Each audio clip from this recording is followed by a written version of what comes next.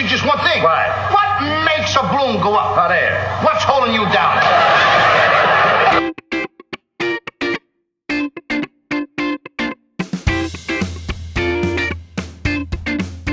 Well, hello and welcome to the Comedian and Son podcast. I'm Eric Mabbitt with my dad, Jerry Mabbitt, and he is the comedian. I am the son. And so this is our first episode. And in fact, actually, say hi, Dad. Hi, Dad. Yeah, you had to go there. Okay. Yeah, of course. That's it. That's how it's going to be. All right. Yeah. The last time you and I did any kind of broadcast thing, do you remember when that was? I really don't. 22 years ago, when I was like 15, and I went on the radio show that you were doing in Pocatello, Idaho. Yeah. At Core 104, so right. Now, if we want to, we could make this podcast kind of like one of those morning zoo radio shows to be like, be like, well, hey, and welcome everybody to the right. Was it? They always got to have like they always have to have like one weird name guy with, Eric and the Rabbit. All right. Right. We sent our intern down to the store to do something humiliating. He'll be reporting back soon. But we don't want to do that kind of lowbrow type comedy here. So no, we are highbrow, high class. Exactly. So right. So I'm looking at we've got a podcast to do. I'm just stating obvious because I completely lost my train of thought. So Dad, you are a comedian, and so I wanted you to just give a summary of kind of your career, and just so people know where you're coming from. We'll get into the deep dive into your career and your the people you've worked with and the clubs you've been at, things like that. So that's gonna be really interesting stuff. But just give us a short summary of kind of where you've been. Okay, I did comedy for 30 years. And I worked many parts of the country. I wouldn't say the entire country, but I also worked in Canada. I did a show in France, which was really weird because it had to be an interpreter. And so I don't know how much of the jokes were lost in translation, but as soon as I finished and then the translator finished, they just sat there. And then all I had to do, I said, that is a joke. And then they would laugh. But I had to do that after every single one.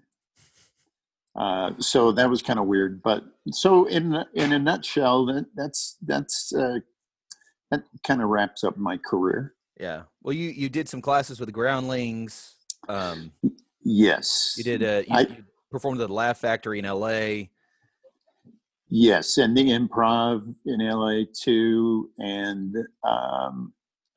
there used to be a place called Igby's, which was a big club there, and I played Igby's, the Ice House in Pasadena, so a lot of big clubs. There was a club called Standing Room Only in Fullerton, California, big club. I used to headline that one, and did a lot of benefit shows too, for free. Okay, well, cool. Well, and so we're going to get into more into, like I said, into your career. We'll talk about my experiences as a comedian's kid. Yes. We'll share stories. Some stories we can't share. Right. I don't know. They might get you hurt. I don't know if you shared them publicly. But the thing I did to you at the grocery store, man, the time, can we talk about driving around in the car with 5 kegs in the back of the vehicle? Of course, we can do that. We'll talk about that. These are called teasers, my friend, in the industry. There you go. Keeps the people coming back for more. So that's all coming up. There's lots of stuff to talk about. We're going to talk about comedy, the nature of comedy, the art of comedy, and we're going to be so we're going to talk about all kinds of different stuff on this podcast about comedy and being a comedian's kid and just how all the blessings and sorrows that brings. I like the idea of hearing your side of things because we really haven't talked about that much. Yeah, well, that's what I'm excited about this because there's a lot of your life that I don't know about. And so this is the Right. great this is actually the like whole thing where this is the secret underpinning of why we're doing this is so I can pry information out of you that I I have not see. gotten. So I knew that you would tell it on a podcast. You'll tell it to the public. Maybe not your own son, but you'll tell the public. No. There you go.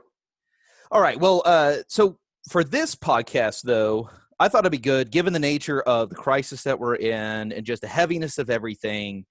You know, we need a laugh. We need diversion. And so comedy does have a special place that people turn to for that.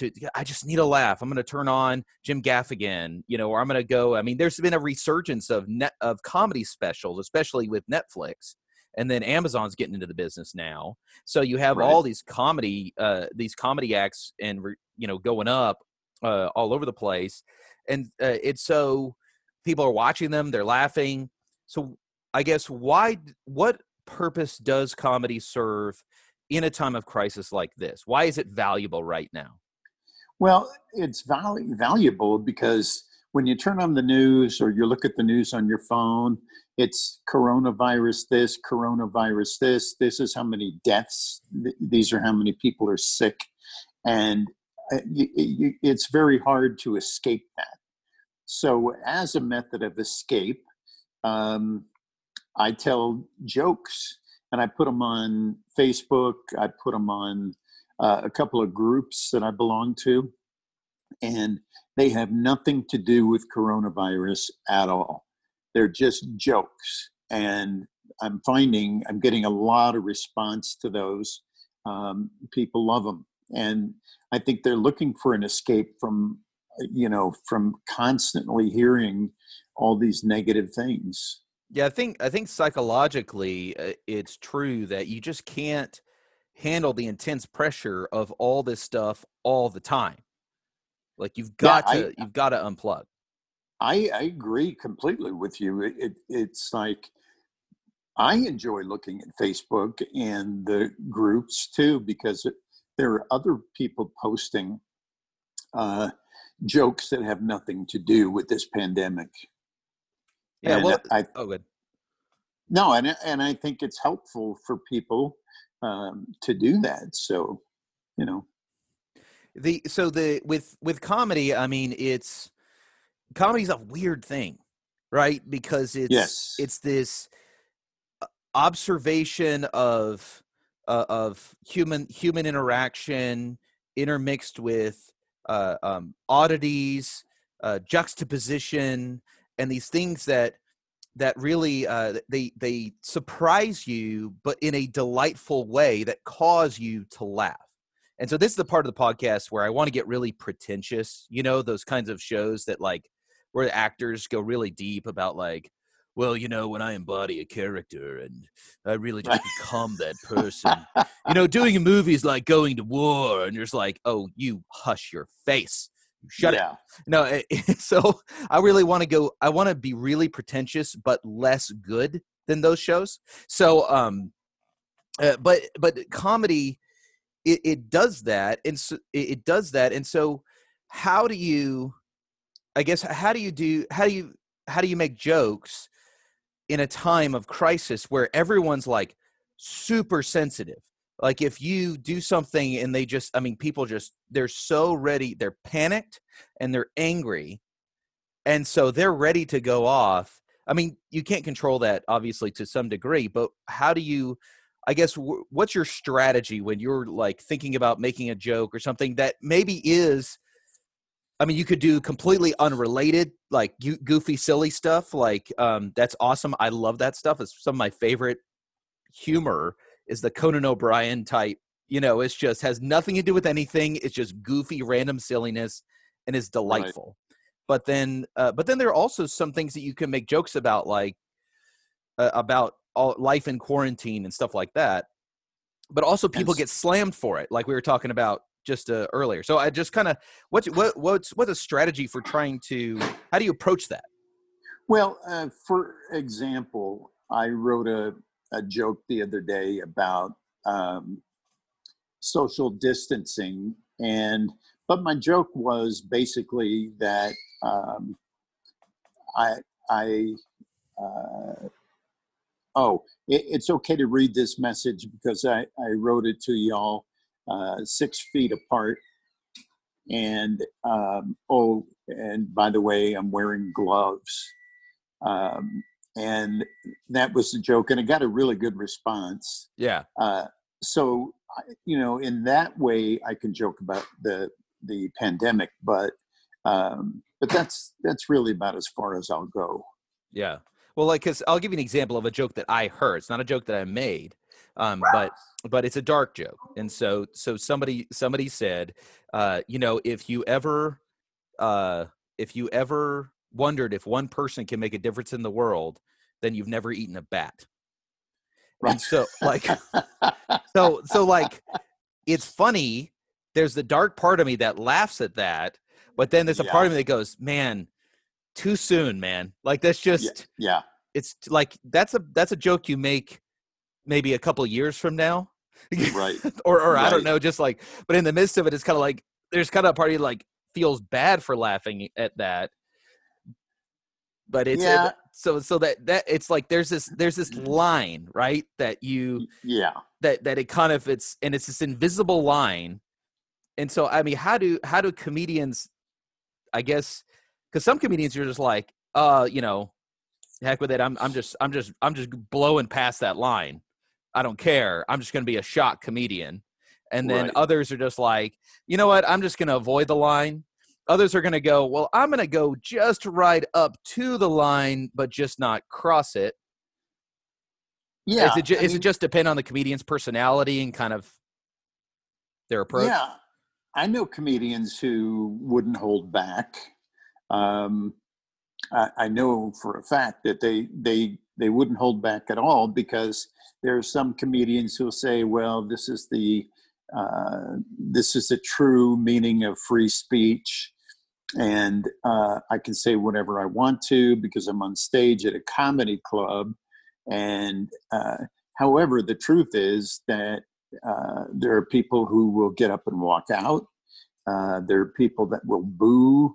And unfortunately, these kind of comics, they're looking for that.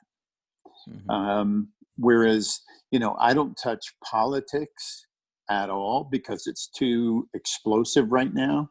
And everybody has such a strong opinion that you're going to offend some people. And I want audiences to have fun. That's the job of a comedian is, to have the audience have fun with you on stage and laugh really hard. So, in my view, you have to be careful on your approach. But to your point, there are certain comedians who couldn't care less. They just get up and say whatever is on their mind. Yeah, that's that is something that's you see it. I think at the very least the joke has to be funny, because it can't just be shocking, because that's one of the things that I've seen, like even that joke I told earlier, like it's a dark joke, but it's a funny joke. Like it actually gets a laugh, even though you might come on the back end, you might go, ugh, that's a little too soon on that one. On the front end, it's actually funny and you laugh. Right. And so that's different than someone just making a joke about ventilators, or something like that. And you're just like, okay, dude, seriously, like that's not cool. Yeah. And the thing is that the purpose of in my opinion, the purpose of a comedy show is to get people to come and then help them forget about things for an hour and a half. And to me, that's a real service that you can give people, whether or not this pandemic is going on. I mean, everybody has hectic work schedules and getting the kids to soccer practice and or football practice or baseball practice, and several nights a week, and so they're running like mad people their whole week. And so they can relax on a Friday night or a Saturday night and go out and just have fun. That's all. Forget about their troubles for a period of time, and then they think about the show when they leave. They talk about the show together instead of talking about the pandemic or their crazy week that they had. They'll talk about the comedy show. Yeah. So it's more than just that hour and a half. It gives them a break. Yeah. And it's fun to do that, to help them do that. So, as a comedian, then, I mean, you're putting out jokes, and what is it? I guess, how is that the function that comedy is serving for you, both on the creative aspect and on the personal enjoyment aspect, as you're enjoying other comedians' jokes? No, I actually don't watch stand-up comedy. I don't listen to it unless my wife, Heather, is on stage. Then we should note that you are married to a comedian, and a funny comedian. Yeah, she is hilarious, and we live in Utah, and so she is, and we're not Mormons. You have to say that every time you're from Utah. Fair. Yeah. Not that there's anything wrong with that, but, we just don't, we're actually part of the majority now in Utah that is not Mormon. But anyway, so Heather happens to be one of the best comedians in the state, but certainly the best female comic in the state. She is phenomenal, and she gets a lot of work as a result of that. Yeah. So then what does, so comedy is primarily for you is more of a creative outlet and endeavor? Yes. Okay. In fact, I write a blog. I haven't written one for a long time, and I don't know why. It may be because looking at all this news and everything kind of gets me down as well. And so the creative process is pretty much shut down as far as, writing a longer blog. I can write a joke. That's quick. That's easy. But writing the blog is kind of tough right now. Yeah. Yeah. Okay. So, now before we started recording, you were saying how you really felt that women have too many rights. Could you kind of just elaborate on that some more? I was just curious. Yeah, that's absolutely not true. But thanks for the setup anyway. Yeah, and I understand that you have stopped beating your children. Yes, I have. Yeah, that's oh man, I can't even, not even going there. All right. Well, you can't answer that question. If it's yes, then it means you have beaten your children. I know.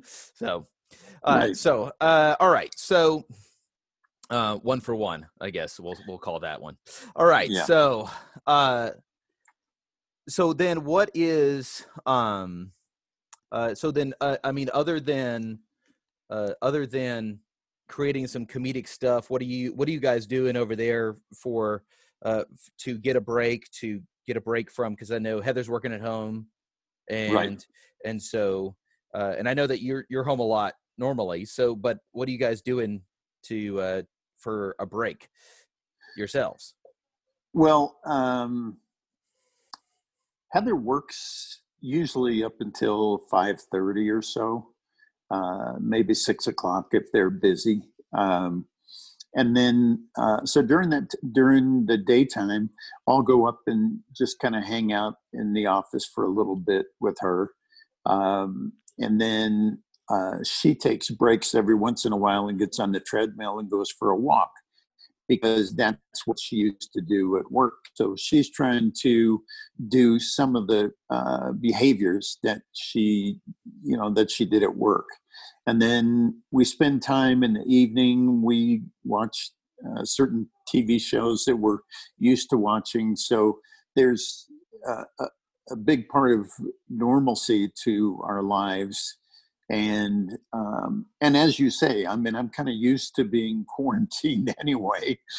I'm kind of stuck in the house most of the time. So it's not that big of a change for me, but having Heather here all day is wonderful. Yeah. So we don't really need to have something to give us a break or anything like that, because once she's finished, she may want to take a nap. It's a tiring job. Mm-hmm. Mm-hmm. And then I have a baseball game that I play on the PlayStation, and that kind of keeps me occupied. And I go next door to see my neighbors, even though I'm probably not supposed to. Oh, so you have gotten to see him? Yes. Yeah. Yes. I do go over there quite often and have a.